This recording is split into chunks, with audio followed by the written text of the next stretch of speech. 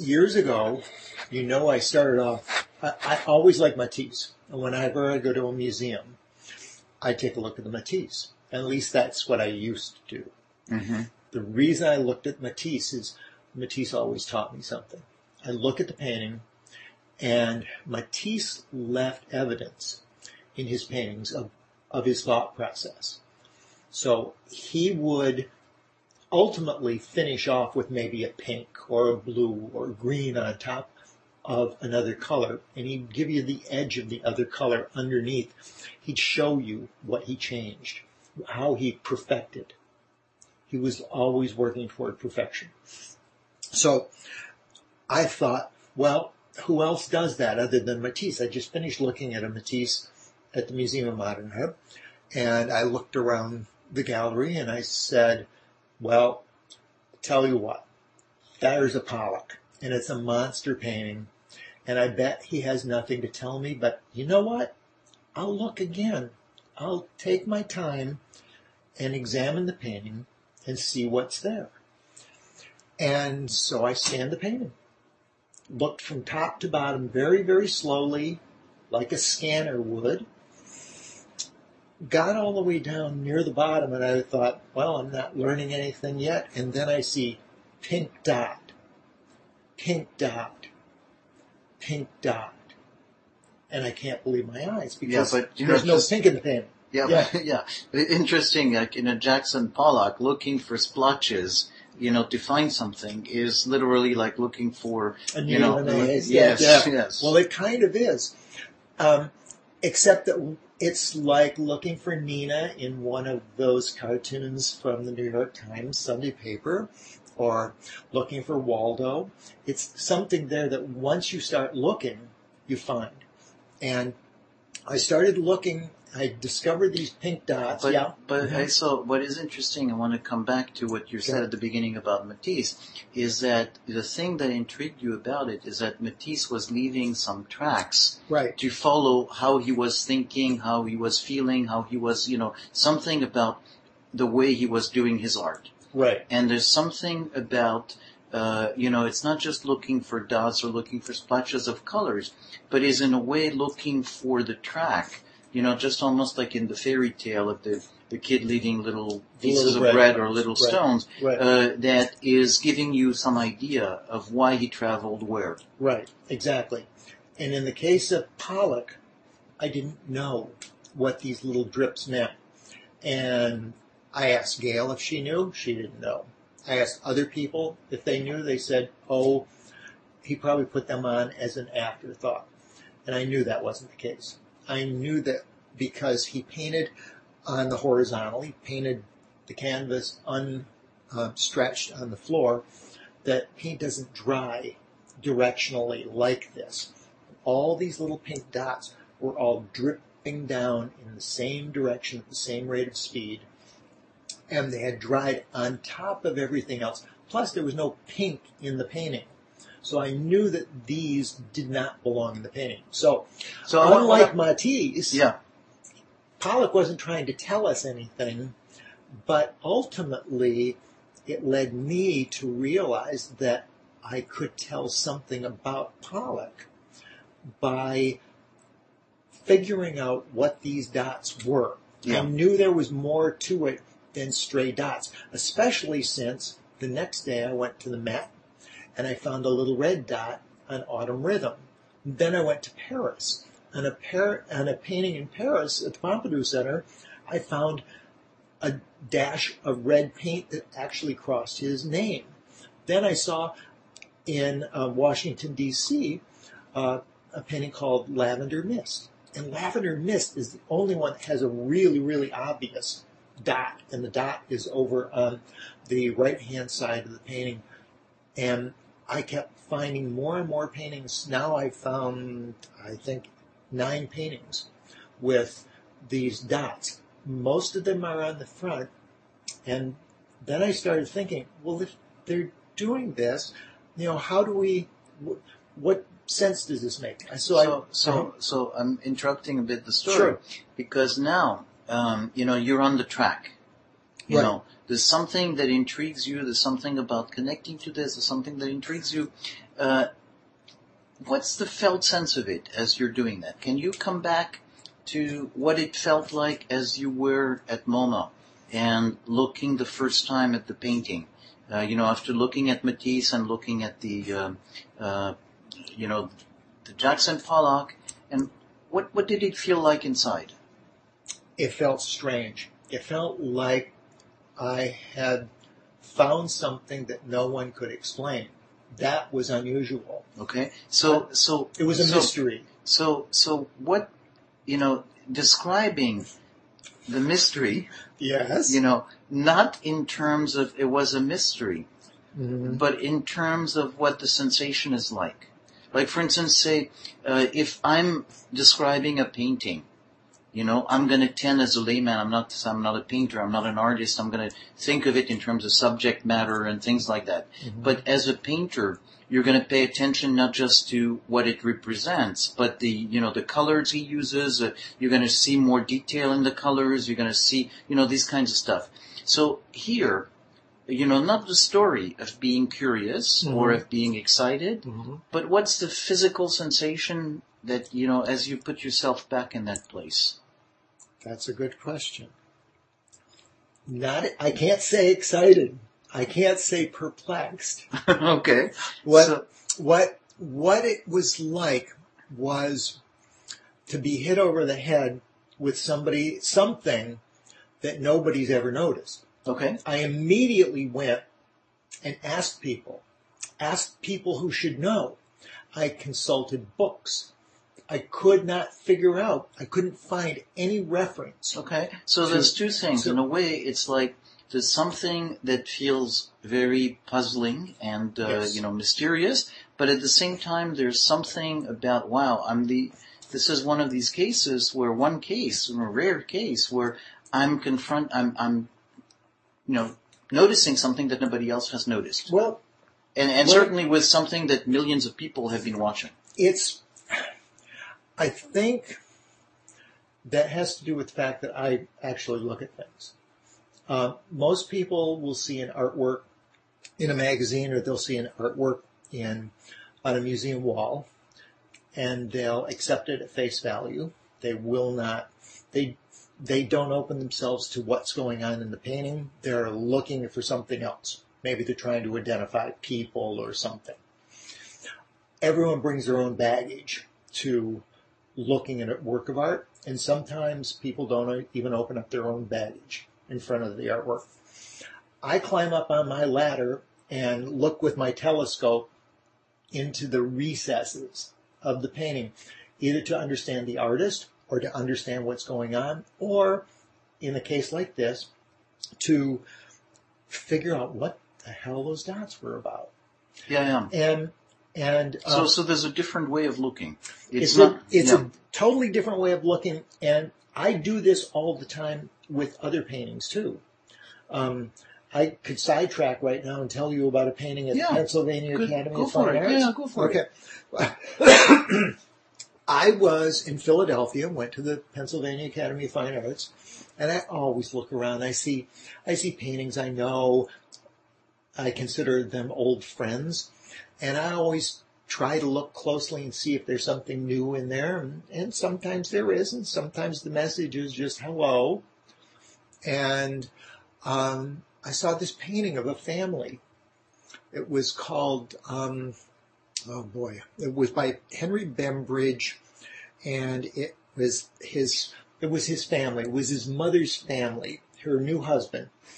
And in the background, in the bushes, I could tell there were two eyeballs, and I didn't know what that was about. And I wasn't imagining anything, and I asked around. I asked So let me just again check. What's it like as you look at the painting and you notice these two eyeballs? I know that I'm sane, right, and I know that I'm seeing something. What it's about is I know that I'm looking deeper than most people look at a painting, and I'm asking questions. What in the world is this about? Why is this little mystery, this thing that doesn't fit. Why is it there? Yeah. And what's it about? So let's imagine that you're back there, Yes. looking at the painting, and right now for a moment, like scanning your body to notice what it's like the moment you see these eyes and you're aware of seeing something that nobody else sees. Okay. You're asking me to remove it from an intellectual level. Right. And it is a gut thing. It's Okay. a gut thing where I recognize something that I know has other answers in it. And how best to describe that? It is almost like a sixth sense that I have, that I look so deeply at it, it just grabs me by the eyeballs and So let's stay with that image. goes to my heart and Good. says, you need to figure out what this is about. It becomes that important to me suddenly, and that's why I stay with this thing. I mean, I first found that Pollock, those drips, I think it was in 2003. Yeah. But this other thing that had bugged me in Philadelphia, I'd thought about that for years too, until I came up with answers for that. That has actual answers. So I want to stay with what you were describing. You said it's like it's grabbing you by the eyeballs. Yeah. And then, there's like a direct connection to your heart, and Yeah. something about, you gotta Yeah. figure it out. Yep. Okay? So let's stay with that image. It's something that, it's like, it's very compelling. I mean, at the very least, you could say compelling. Mm-hmm. It grabs you, you have to stay there, and it doesn't leave you. You can't, you're not stopping there. Okay? Right. So what's it like to stay with that for a moment? To realize it's like, literally grabbing you, connecting to the heart, you have to stay there. Well, I would have to say, I don't know that it's fair to call it like first love. Love at first sight. Mm-hmm. Okay? Love at first sight, you're intrigued.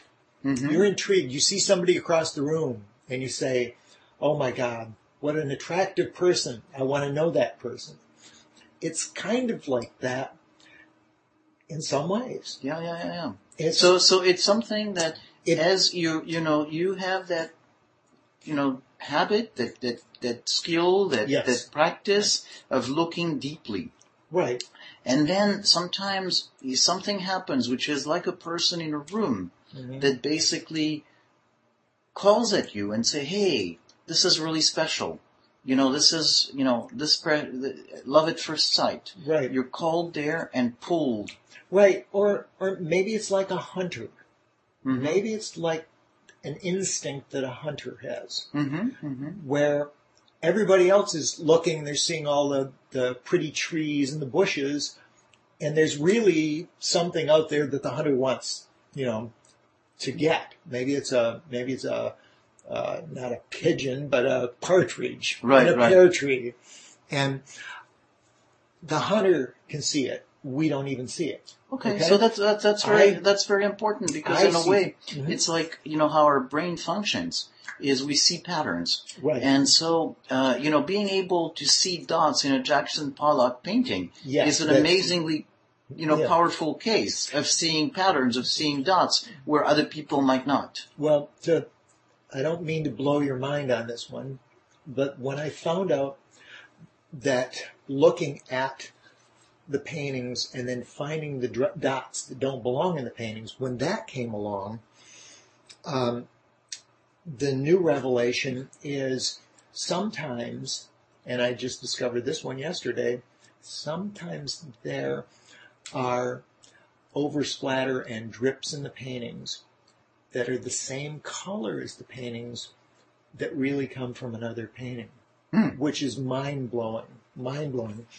But the whole. But so essentially, when we started, it was about discovering that for instance, that pink was not in the painting, Right. and now there's something that you can notice, Yes. some colors, and they apparently are the same as the painting, but that you notice that it's not part of the painting's pattern. Right, correct. It's outside of it, And when I was up at Yale today, one of the curators, or the conservator actually, was pointing out a thing that had been devised at Princeton for looking at the paintings and figuring out patterns and seeing what fit and what didn't fit.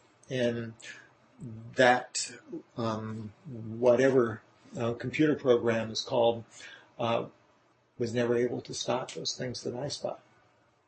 They looked at the patterns of the paintings, but they didn't ever notice the drips. And nobody else, if other people have noticed the drips, it's like I'm the hunting an invisible partridge. Yeah. So let's stay with that image. The Okay. hunter hunting an invisible partridge. Mhm. What does it feel like inside? Something that in a way, if you devise an algorithm that the computer has, it can't see it. Right. So it's only seeing it. So there's something very special, in a way, what seeing something that is hidden in plain sight. I think it's more. I think it's more that I'm just trained to look at things differently than other people. I think there's something in me that looks at things differently. And I think that we all have talents or gifts or something, or curses. This may be a curse for me because how in the world could these paintings have existed from the 1940s till now and nobody's really made note of them? They just assume that, well, okay, Jackson Pollock poured his paint and dripped his paint, and so they're there. That's like, I don't. Yeah.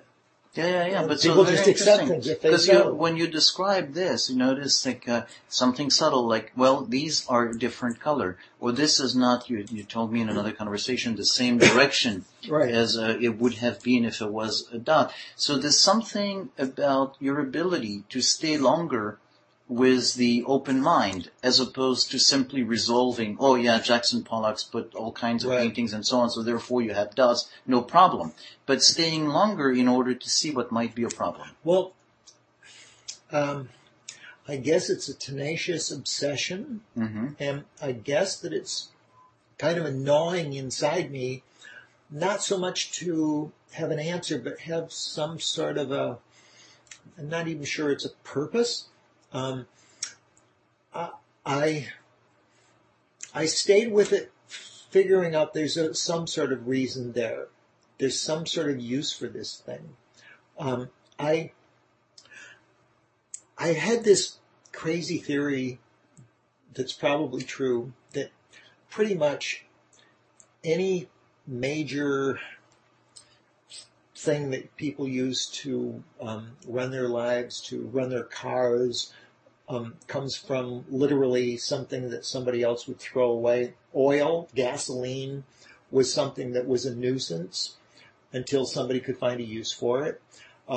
Certain, kinds of, stuff from animals, like the fur from animals, until somebody figured out that you could rub it together and make a string that was, Right. it was worthless crap.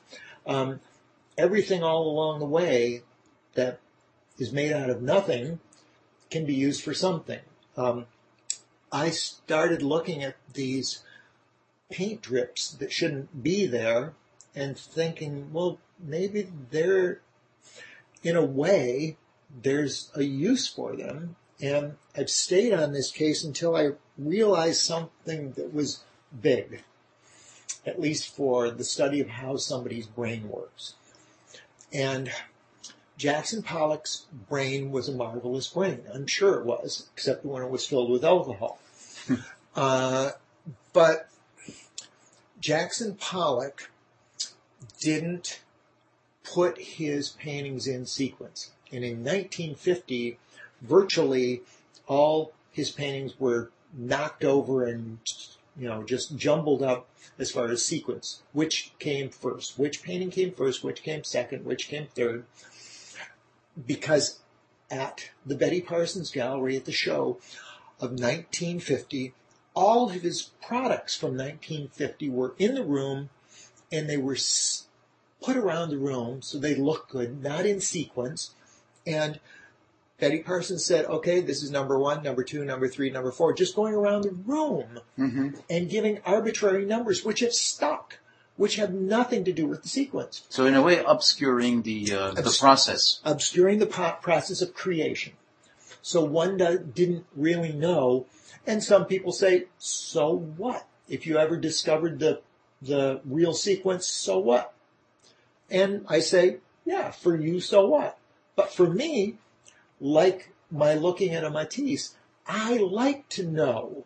I have this need to know, or this enjoyment, I guess, this pleasure that I get at seeing, aha, he did this, followed by that, and I can see his changes. I can see his thought process. Right. I can see what he was thinking.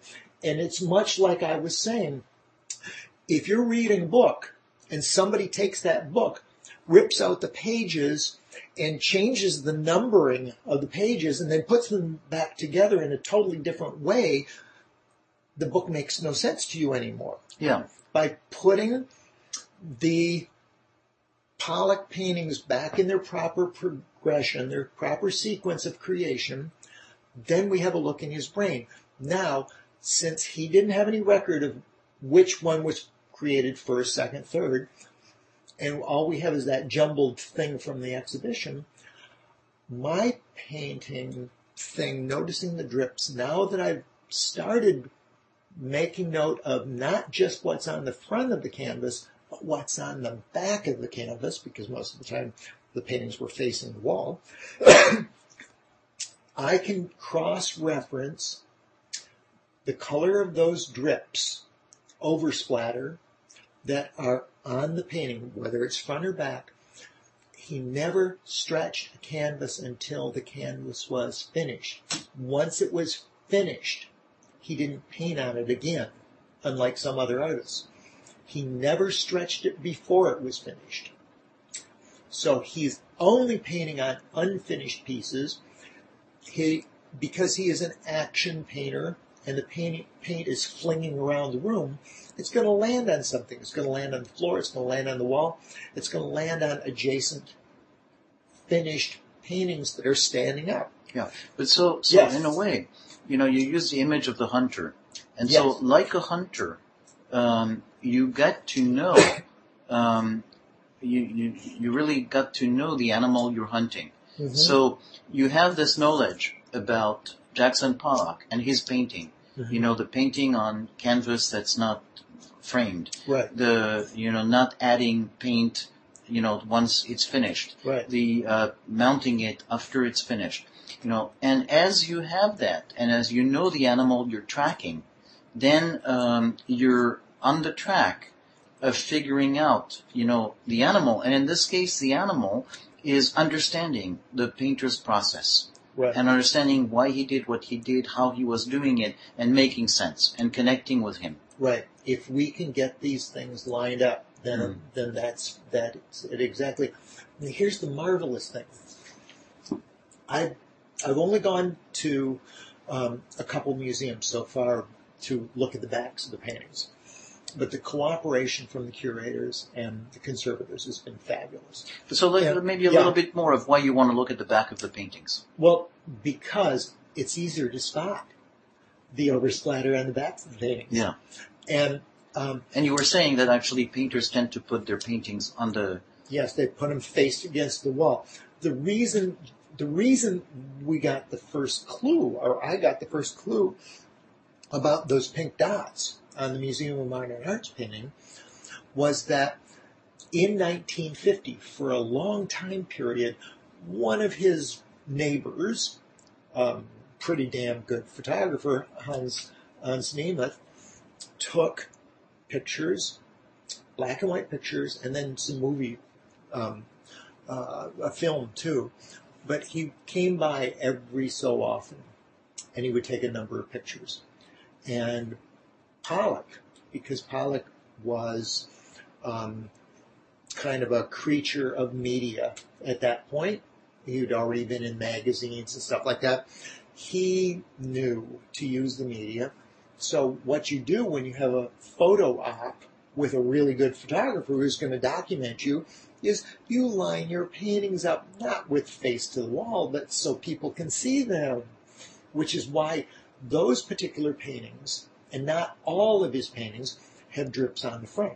At first I thought that all of his paintings were going to have drips on the front. Right. But no. But Just certain ones. So, as I'm listening to you, in a way, it's a bad pun that's coming. But, I have a sense of you connecting the dots. Yes. Like literally in that sense. Yes. And finding Waldo, too. And finding Waldo and connecting the dots.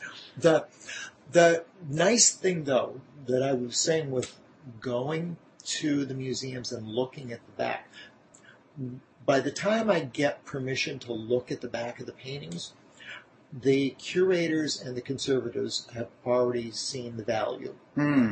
But when we really, really do it, and I show them what I'm finding in their own painting that they've been looking at for years. But never the back, yeah. They've never looked at the back.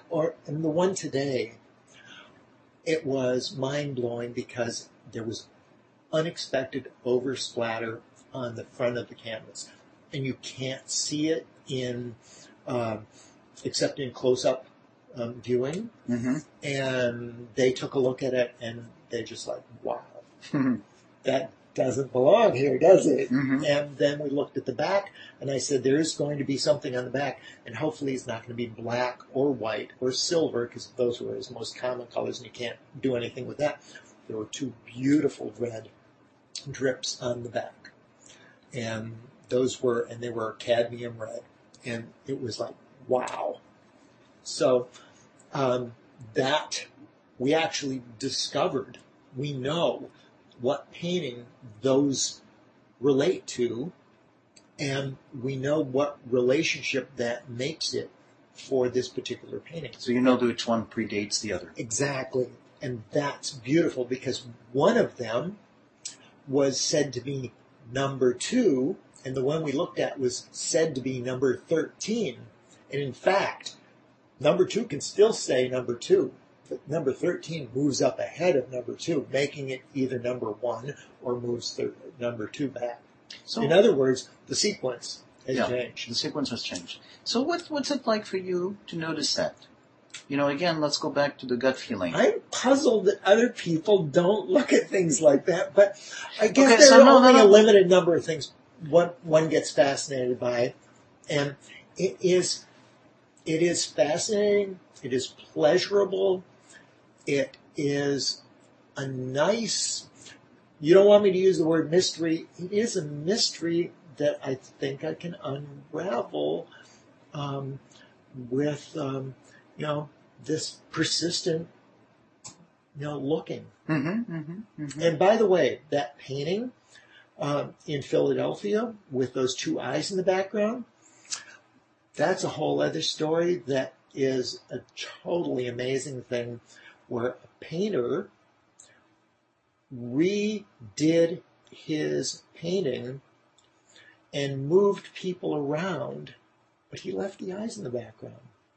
And he painted over it, and he thought nobody would notice. And this was back in the 18th century. It was something weird. But I want to jump on the way you describe it, because you use the word amazing. Mm-hmm. Okay? Mm-hmm. So I want to go, and it captures, the sense of excitement.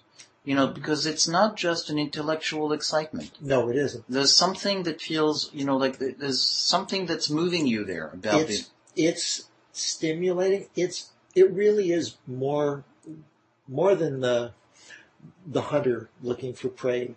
It is that idea of love at first sight from across the room, that you decide that it's more important than just looking at somebody and then never looking at them again. It's seeing something there that is interesting. I think it's like a Valentine's Day story Hmm. where you say, I like this. I like what I see. I'm puzzled by it. I'm intrigued by it. I'm fascinated by it. And I've never spoken a word to this person. I didn't even know much about Jackson Pollock other than what anybody else would know, even as an artist, until I started trying to figure out what these dots were about. How's that? Mm-hmm, mm-hmm. And I've learned a lot more. Okay, so I want to stay maybe with that image of across the room, there's a face that speaks to you, that draws you in. So the connection is made, and there's something that, is about the power of love, of wanting to be connected. Right. So if we just speak about it this way, again, I'm going into the gut feeling experience of it. What would you describe? We're not accustomed to paying attention to this kind of nitty-gritty description, but what would you notice for yourself about that? I guess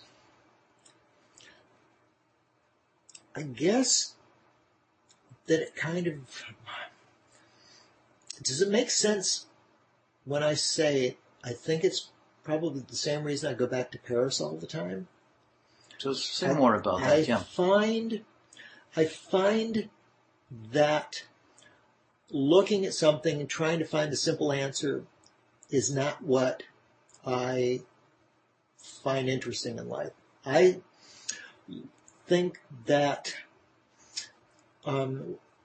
that Paris is not a one-night stand for me. Mm-hmm. That person across the room is not a one-night stand for me any more than the drips are. I mean, I've been doing those drips for, 12 years now?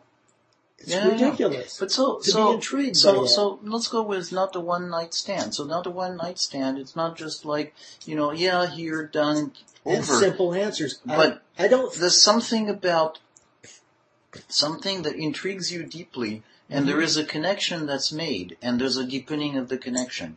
Mm-hmm. I think that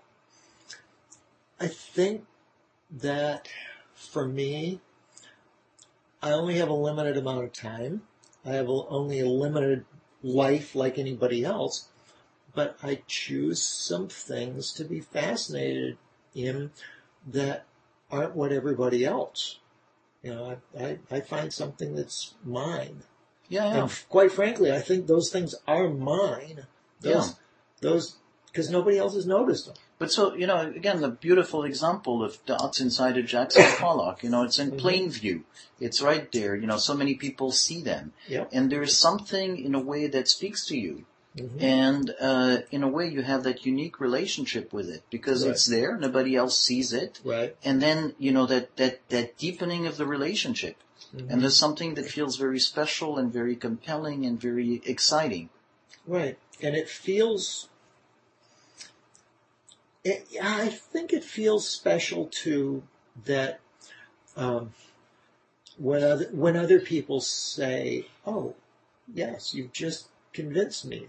There is something more to this." Okay. And I like that. I like that because when I take the time to look at something deeply and get involved with something deeply, like that person across the room. Yeah. Like the city of Paris, to go back to again and again and again and have a deepening connection so that I get more out of it. To understand the city, to understand the person, to understand the brain of somebody like Jackson Pollock.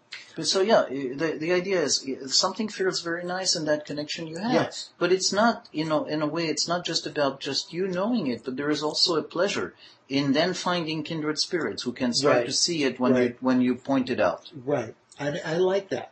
I mean, because one, it's a relief to know that when I do point it out, that those dots are actually there. That there really is a city called Paris that is wonderful. That there really is somebody across the room that is worth knowing. Yeah. that there are things, there are perhaps for other people they're minor mysteries and they're of no consequence to them. But for me and for certain people, a very small audience, God, it's neat to know that Jackson Pollock wasn't just a drunk. Jackson Pollock was a serious painter, and he spent time thinking about what he was doing. It just wasn't a reflex. It just wasn't throwing paint around. It meant something to him. It meant something huge to him. And unfortunately, he had a drinking problem. Otherwise, he might have done a lot more. Yeah. He might have. But so there's something about it meant something to him. And that sense of it meant something to him, and that process by which you're exploring what it meant to him means a lot to you. Yes. So it's something about, it means a lot to you, and it means a lot to you to understand that it meant a lot to him. Well, okay. So I have to admit the other thing. What I paint means a lot to me. Mm-hmm. And if one person sees that it means a lot to me and it means a lot to them, I like that. It's better than somebody just walking in, looking at something and accepting it and walking out. That's, maybe somebody can buy it and hang it on their wall. That doesn't do anything for me.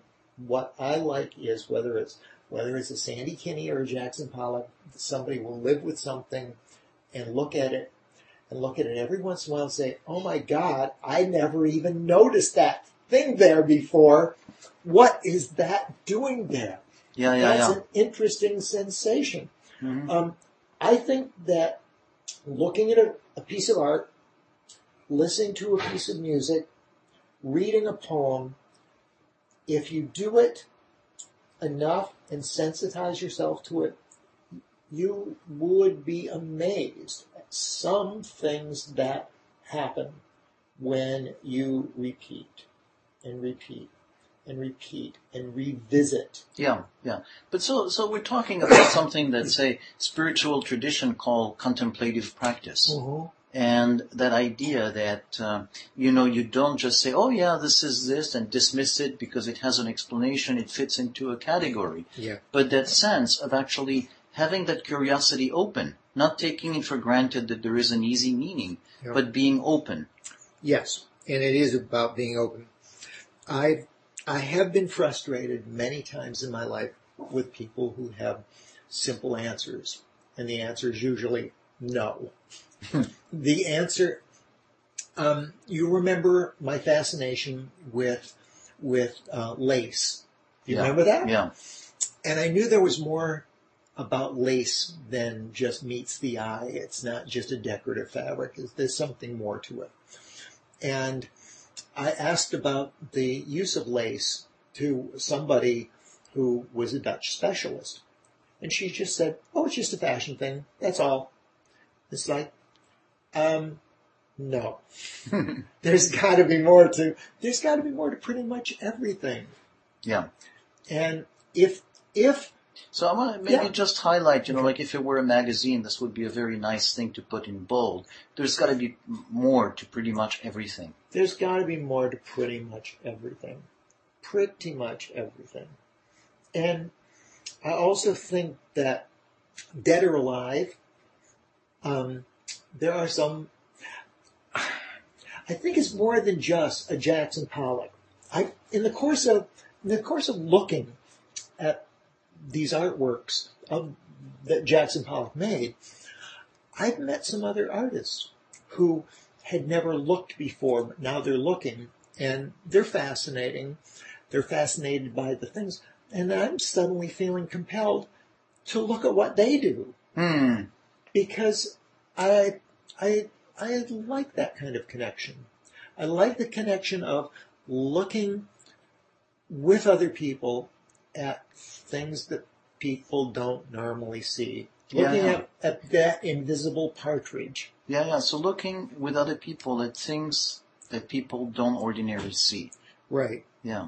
So I mean, and I don't like, I hate easy answers. Mm-hmm. I mean, maybe this sounds like an easy answer, but it doesn't. Yeah. I mean, my daughter asked me today, we examined the painting together, and she said, Dad, there's yellow on the back there too, besides the red, but it's not there dripping.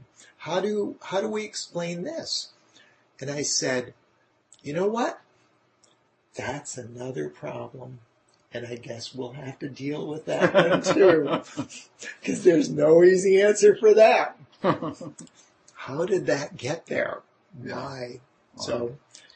So maybe we'll leave it at this: the why, the no easy answer, the keep looking. I think it's the best way to go. Okay. Well, thank you. This is part of the Active Pause podcast at activepause.com.